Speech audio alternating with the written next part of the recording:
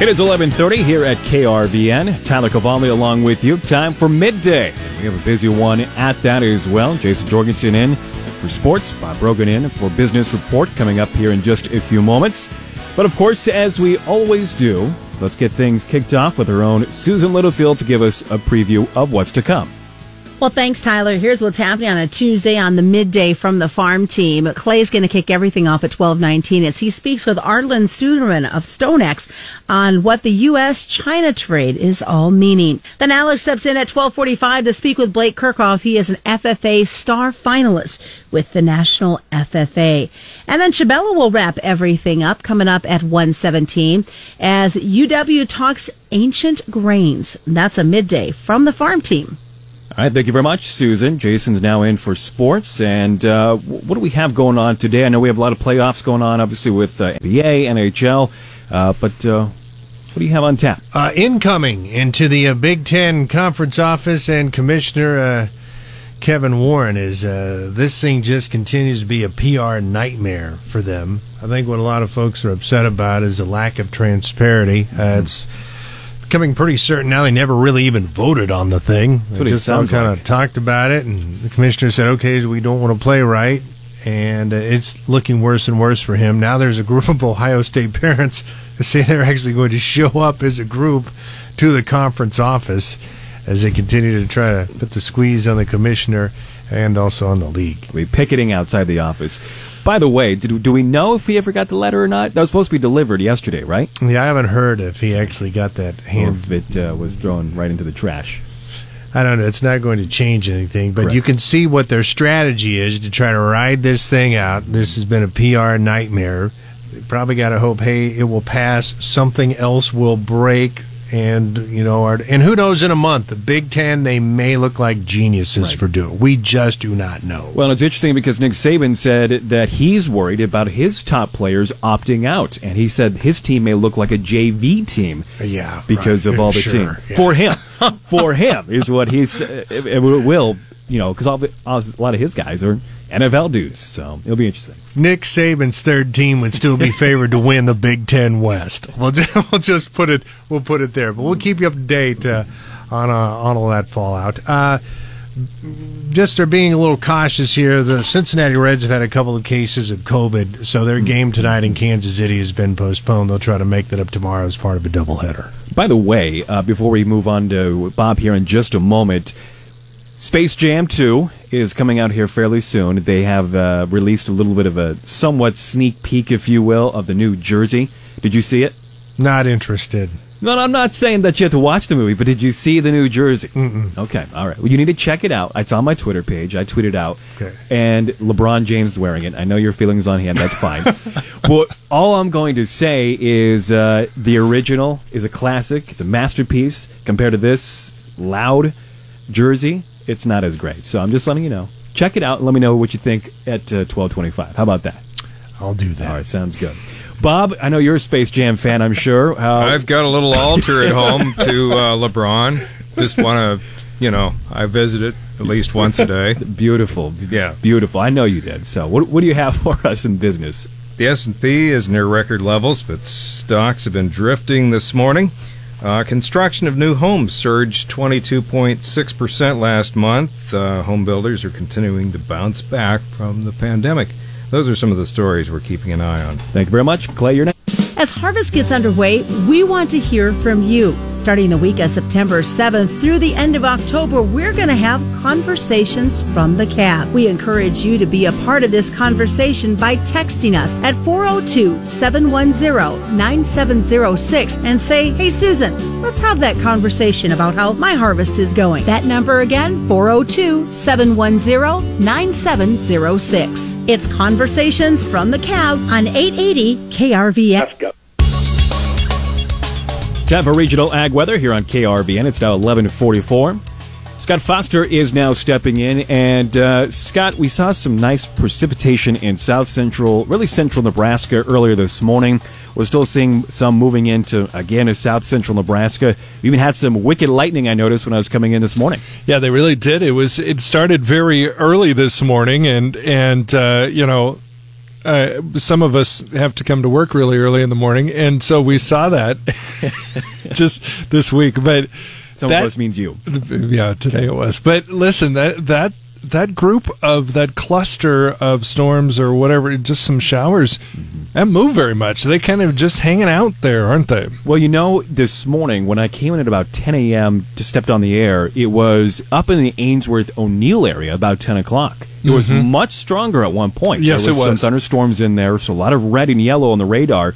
It's weekend, and it's not quite as big, but now it's moving straight south, basically, to Kearney, Grand Island. Well, and that's kind of the thing with what we're looking at right now. The difference between today and what we saw yesterday. It looked like maybe this was going to be a carbon copy sort of day, but there were some real differences. And yesterday we had some areas that just looked like it was definitely going to be dry, and it was. And we're in a type of a summer weather pattern featuring upper-level winds out of the north-northwest, in which at least isolated showers and thunderstorms can sometimes develop somewhat unpredictably. Thanks to the presence of some fairly subtle disturbances, the weather forecast computer models do not always pick them up very well. And that's the situation that we're looking at today and tonight. As while most of south central Nebraska and north central Kansas will surely remain dry most of the time, small portions of the area will in fact see some passing showers and a few thunderstorms. So don't be caught off guard if that happens as some brief rain moves in. Fortunately, the vast majority of any thunderstorm activity that occurs in our coverage area today and tonight should remain on the weaker side, capable of producing maybe just some brief rainfall and maybe a little bit of hail. Now, I'm going to hedge my bet again. That being said, a strong storm or two is not completely out of the question. Now, the similarities are that temperatures will be about the same, looking at 80s and 90s. Winds blowing at about 10 to 15, generally out of the south today. Let's take a look at our ag forecast. Calls for only light precipitation over the Midwest during the next week. This is unfavorable for filling row crops. Seasonal to below normal temperatures will ease dryness impacts somewhat. Rain chances increase in the 10 to 14 day time frame. However, amounts are variable. Very little rain is in store for the southern plains over the next week. The drier trend, along with very warm weather, will be unfavorable for summer crops that need late season moisture. There are also questions about the soil moisture supply ahead of winter wheat planting. In the northern plains, areas have a mainly dry pattern in the forecast through the balance of the week. Temperatures will generally be above normal. This warm and dry pattern is favorable for spring wheat and small grain harvest. However, dryness is leading to a loss of pasture and late summer livestock grazing, and grasshopper damage is increasing in western sectors as well. In the Delta and Southeast, the Delta will have very little rain during the coming week. Southeast areas have a better chance for precipitation. As we look overseas quickly, well, not quite overseas yet. Canadian prairies, it's just north. Rainfall will be variable in the next 7 days. Northern areas will have moderate amounts in store. Southern sectors have mainly light amounts, and there's no significant easing of dryness. Southern Brazil, still just south, has a high prospect for low temperatures the next 5 days, and this includes the prospect of a freeze. Same thing in Argentina, a chance for a freeze there. Across Europe, two storm systems will continue to produce showers over the course of the week, continuing in most favorable conditions for filling crops. Finally, western Ukraine. In the Black Sea region, western Ukraine has light to moderate rain forecast through the end of the week. Other sectors will be dry or with only light rainfall. But for here, a chance to pop up once in a while. We may see them, pretty unpredictable. But for the most part, we're looking at 80s and 90s across the region in mainly dry situations. And it was interesting. I've been talking about this all morning. It's two different worlds from North Platte West and North Platte East. North Platte is at 81 degrees, and you're seeing 93 in Kimball. And then Kearney's at 68, and the rest of eastern Nebraska's low 70s. Major difference from yesterday, remember, because we were pretty consistent across the state of Nebraska. We had the same temperature in Omaha and in Kimball. Now Kimball's at 93, Omaha's at 75. So that's that's a little bit more par for the course for this huge state that we live in. All right, very good. Thank you, Scott. For more weather, where do you find that at? You can go ahead and take a look at krvn.com.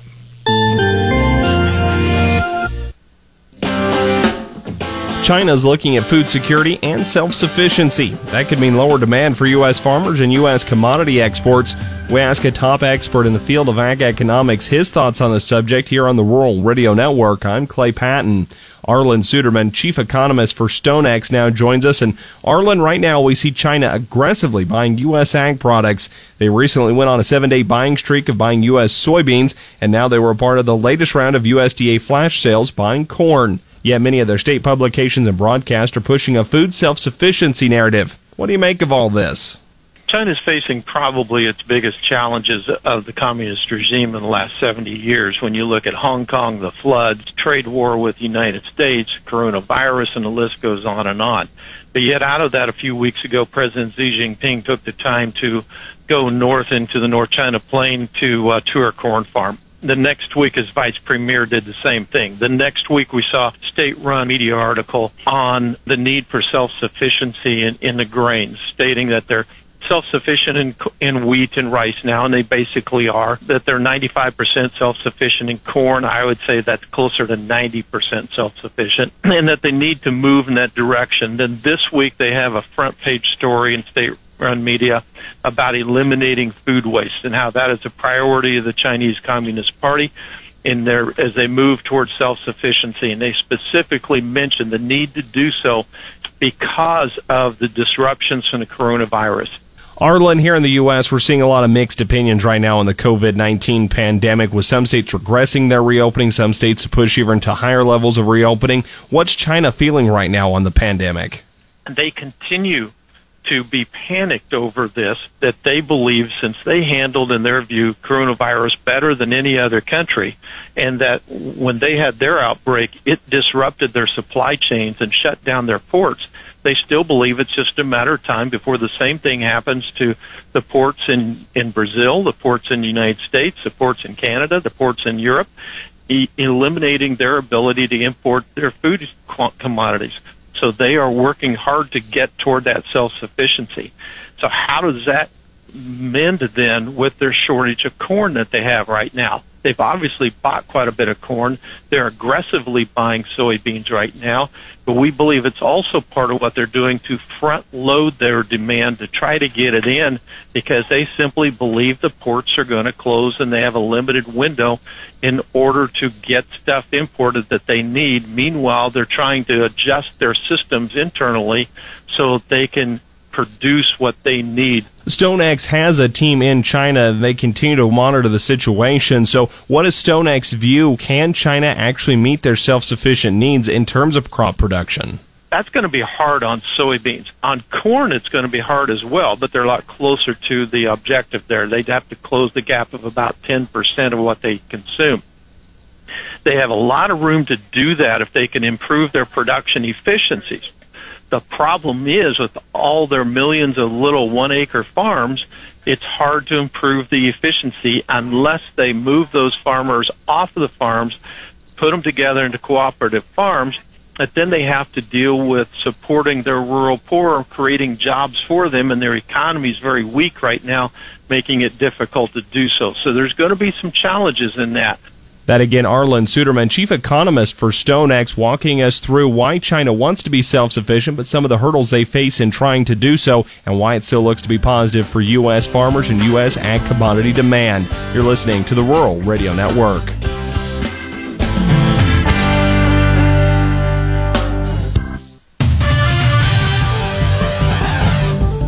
It is time for Midday Sports, and Jason Jorgensen is in for that. And well, Jason, we continue to talk about Big Ten, and not in a good light.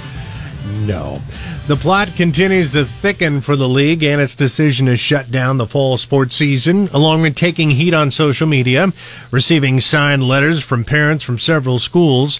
Now comes word that Randy Wade, whose son Sean plays for Ohio State, is organizing a peaceful show of force outside the league's offices on Friday morning. Wade posted his plans on Twitter today. Now, his son Sean doesn't need to play this fall. He will already be a potential first-round draft pick in the 2021 draft. But Wade says he wants to make it known his feelings about how the decision to cancel the season went over when the other Power 5 leagues are still looking to play. A peaceful show of force. I like that. For football. Now, it's becoming more and more apparent there was actually not a vote of league presidents when the conference decided to shut down the season just days after announcing a revised schedule. So does that mean that Warren pretty much decided himself? Is that what we're understanding now? If there was no vote?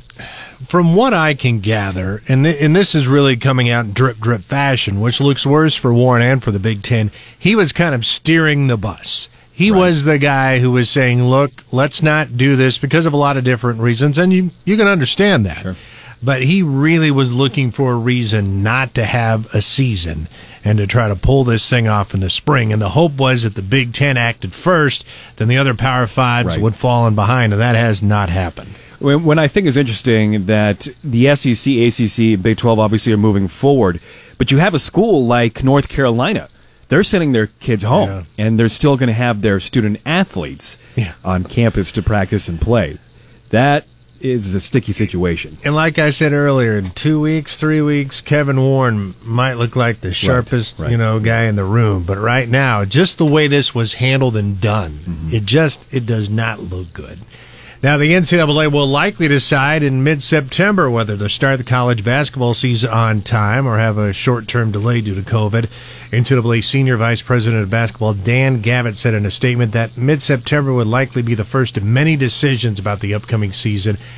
I don't think they start on time. I don't think so either, but would it really be all that terrible if they started after the first of the year and you played end of March, maybe early April? It's not March Madness, maybe, but you get into April. What's the hurry? I think eventually what's going to happen is that the junior colleges had it right. The junior colleges went to this model about a month ago saying we're going to try to start basketball on January 10th. Sure.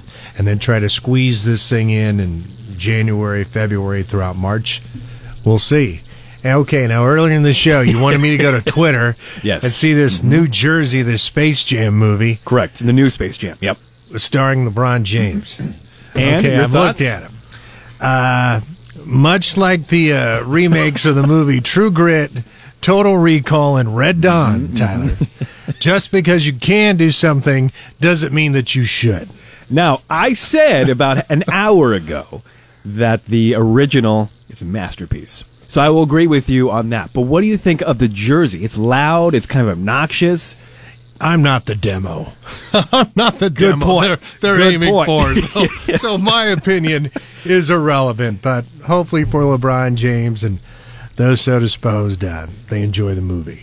Will you watch the movie when it comes out? You won't even give it one view. Really? I'm just saying. You had to ask me that? No. Maybe if the grandkids want to watch it. Okay. All right. Sounds good. Check that out as well. Thank you very much. That is sports.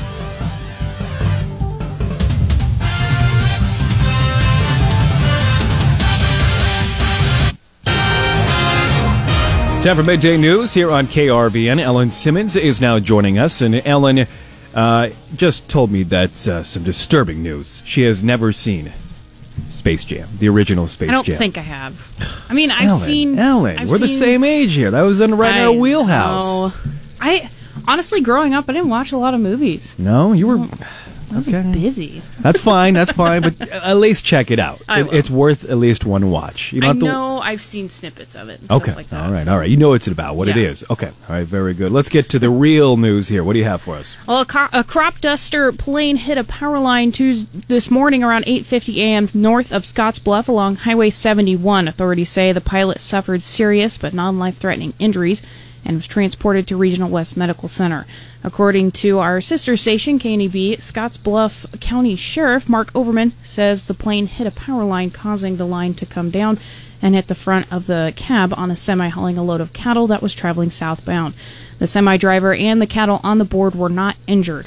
Scottsbluff County Sheriff's Office, Nebraska Public Power District, and National Transportation Safety Board assisted at the scene. And there is some pictures on our website as well. Yeah. I didn't see any of the actual plane, but of the front of the semi that got hit, apparently. Right, and they are asking that people kind of avoid that area because there are power lines on the ground. Yeah, definitely don't go there if you're in western Nebraska. Yeah. Nebraska Governor Pete Ricketts has vetoed a bill that would have prohibited prison officials from blocking the view of execution witnesses before the condemned inmate is declared dead, signaling that they're willing to repeat the much-criticized step in a future execution. The bill was introduced after prison officials closed the witness viewing curtain for 14 minutes during the August 2018 execution of Carrie Dean Moore, which prevented members of the media from seeing the full process. Supporters of the bill said the move prevented the public from knowing whether something went wrong with the execution. Buffalo County is using a unique approach to manage its criminal caseloads and jail population. County Attorney Sean Etherton says this Thursday Buffalo County Court will have a warrant vacation day.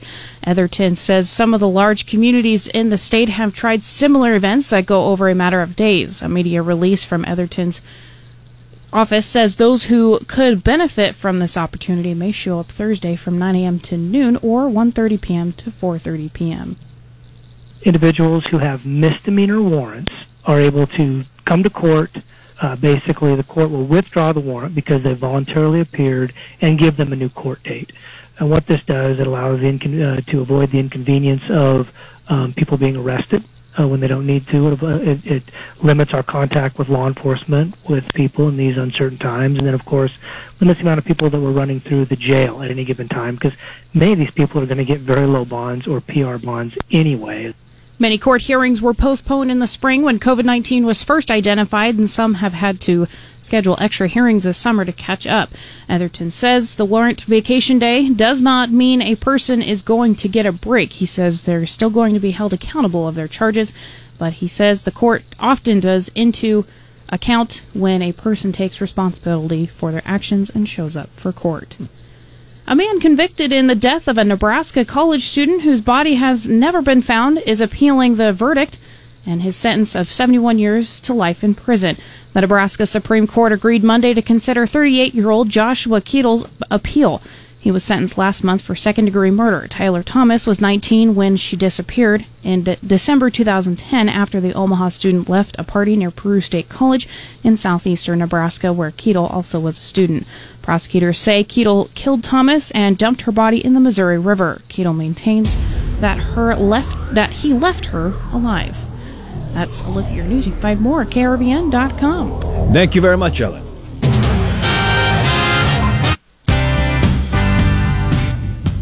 There will be a change in leadership at the state's largest farm organization later this year. From the Nebraska Soybean Board Studio in Lincoln, I'm Bryce Duskett reporting on the Rural Radio Network. Nebraska Farm Bureau President Steve Nelson has announced his plans to retire and not seek re-election at the end of his current term. Nelson, a farmer from Axtell, Nebraska, has served in the role of president since 2011. He joined us by Zoom following the announcement to share some of the factors that went into making his decision. Sure. Well, probably it goes back to when I initially ran for president, an idea that serving 9 years was kind of the right time. My predecessor, Keith Olson, served 9 years, and I thought that was a pretty good example. One thing that I've also said all along is I love farming. I love to farm with my son, and we enjoy working together. And so didn't want to miss some of the opportunities to do that. And I have young grandchildren now that I want to spend more time with. And so those factors kind of have been there and part of the decision making all along.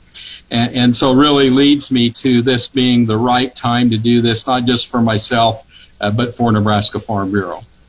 I want to go back for a moment, Steve, to 2011 when you decided you were going to run for the role as president of the largest farm organization here in the Cornhusker State. Walk us through that decision and what you remember from those days.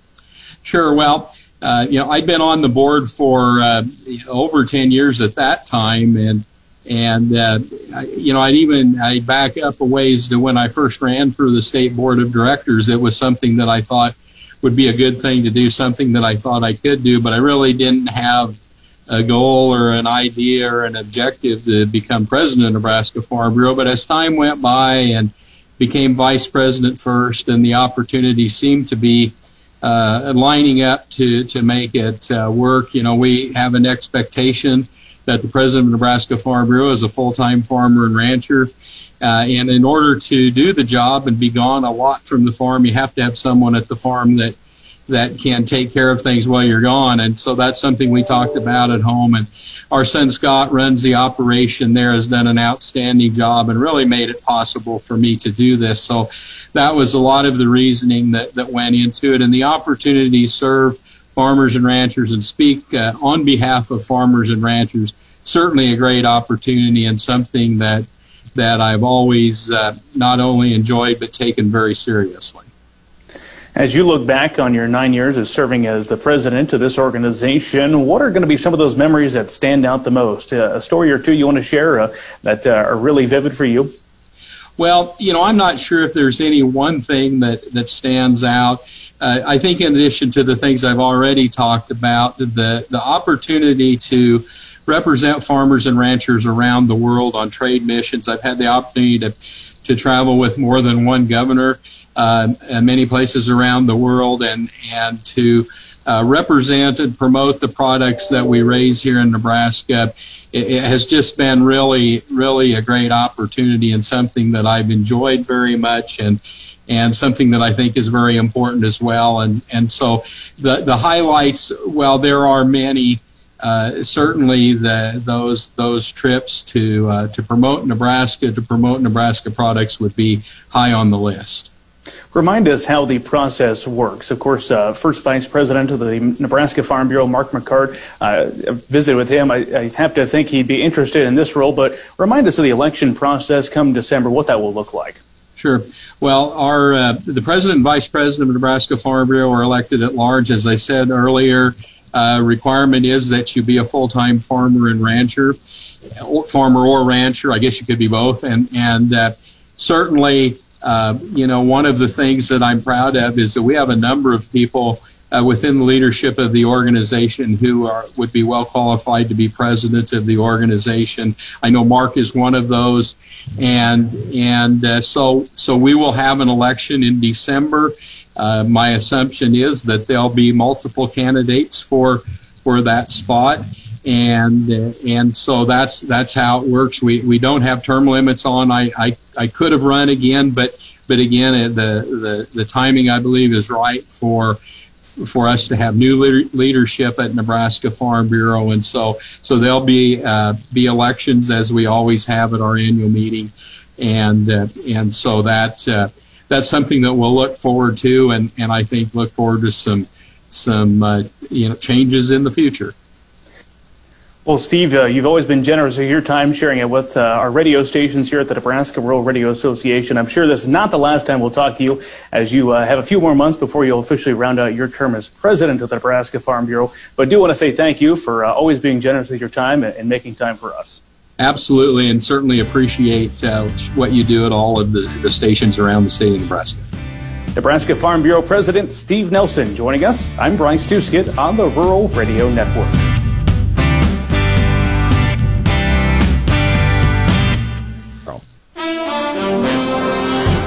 With Business Report, I'm Bob Brogan. Stock indexes are drifting mostly higher on Wall Street today, and the S&P 500 is once again bouncing against its record closing level, which has been acting as its ceiling in recent days. The S&P 500 was up 0.2% in midday trading. Earlier, it briefly rose above its record closing high, which was set in February. It's the fourth time in the last week that's happened, and each past time the index faded back below that record level during the afternoon.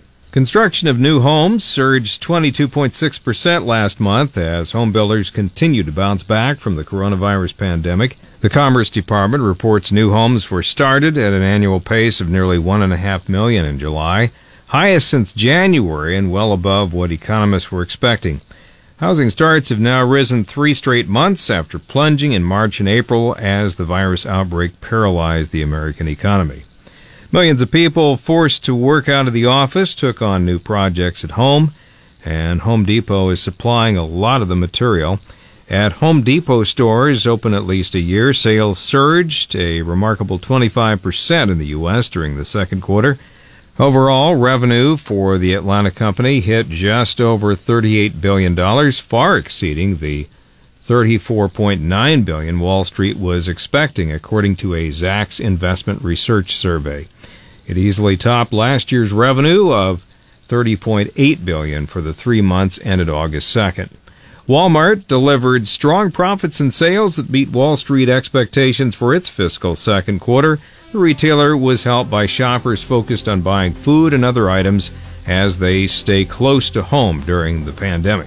For the Rural Radio Network, I'm Bob Brogan. An interest in steam locomotives was the catalyst for Gearing author Lawrence Gibbs' new book, Nebraska Sweet Beets, A History of Sugar Valley. After serving in the Vietnam War, Gibbs moved to the Panhandle in 1968. At that time, I was fascinated to see there were still some steam locomotives operating at the sugar factories at harvest time. The steam locomotives had disappeared over a decade earlier, pretty much on the East Coast where I grew up, so that was kind of unique. In the fall of '73, I went around and took pictures at the 4 factories that were still operating then of the locomotives at that time. While several books have been written about the people the sugar factories brought to the Panhandle, Gibbs says the history of the factories and their growing infrastructure became his focal point. The sugar factories began in Grand Island, Norfolk, and Ames, but weather and irrigation made the Panhandle of Nebraska ideal for sugar production. Nebraska got started in the beet industry in the last part of the 1890s, or middle to late 1890s, and a factory was built at Grand Island. A later one was built at Norfolk, and another one at Ames, Nebraska. The Grand Island factory was relatively successful and operated until 1964. The Norfolk and Ames factories were not successful. Both lasted about a decade, and that was the end of them.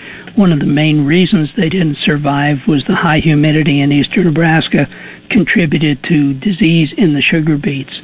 The western part of the state, with its irrigation projects, allowed the beet raisers to control, to some extent, the amount of moisture that the beets were exposed to, and therefore lessen the problem with disease.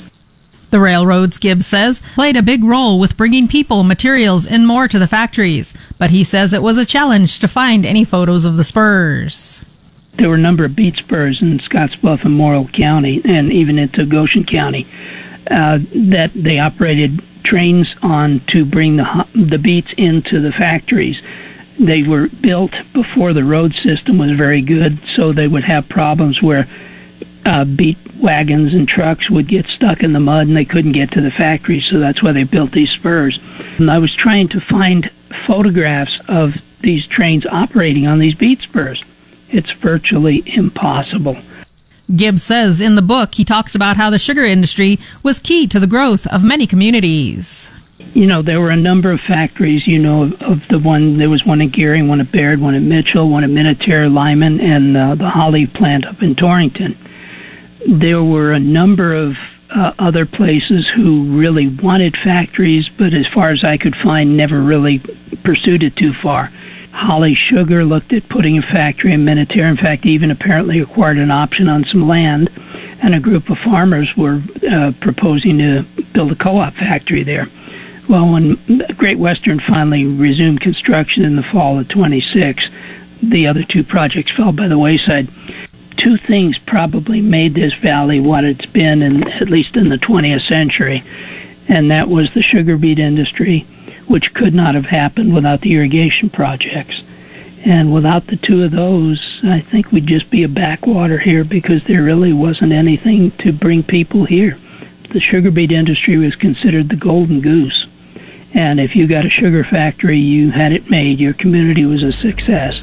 Lawrence Gibbs' book, Nebraska Sweet Beets, A History of Sugar Valley, can be found at local retailers and on Amazon.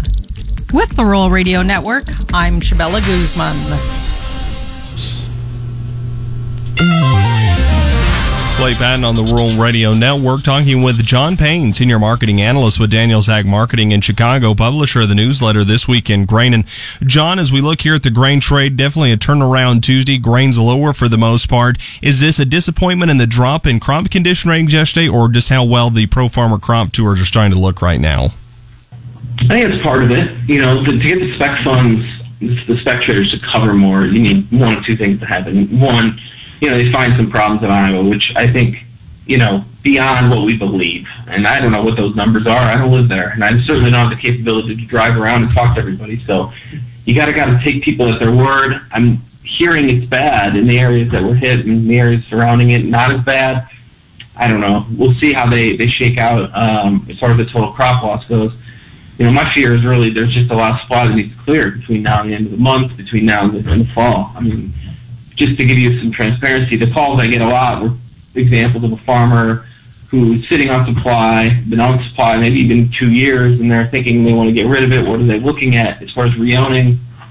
Those kind of questions come to me at this time of the year because there's a kind of an end date for when folks have to make decisions. So, if they're looking for that kind of flexibility, it's something we can do here, but it hasn't really paid off much in the last few years. Owning in the middle of August, we tended to see sell-offs into that September 1st, middle of September time period. And I got to think if we either see crops who are not as bad or if the weather would look pretty good here the next 2 weeks, I think both corn and beans could set back quite a bit. If not, then, we're somewhat cheap and there's pretty decent demand given China bought today. And looking at that, the yuan up against its highest level since mid-March against the U.S. dollar. The dollar down another 50 ticks today. This has got to be very good for us in the global export market.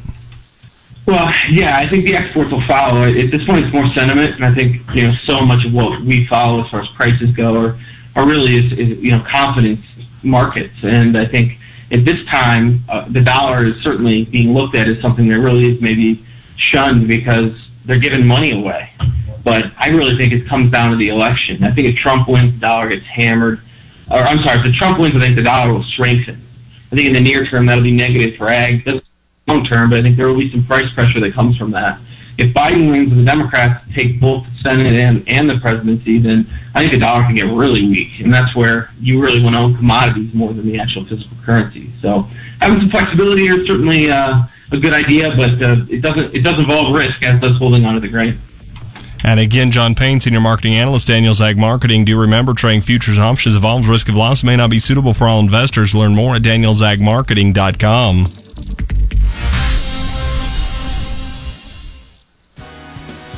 Thank you very much, Clay. Well, that'll wrap up today's edition of Midday. If you missed anything or want to rehear any of our interview segments, you can listen to our Midday podcast, which is sponsored by Devaney Motors at krvn.com or on iTunes.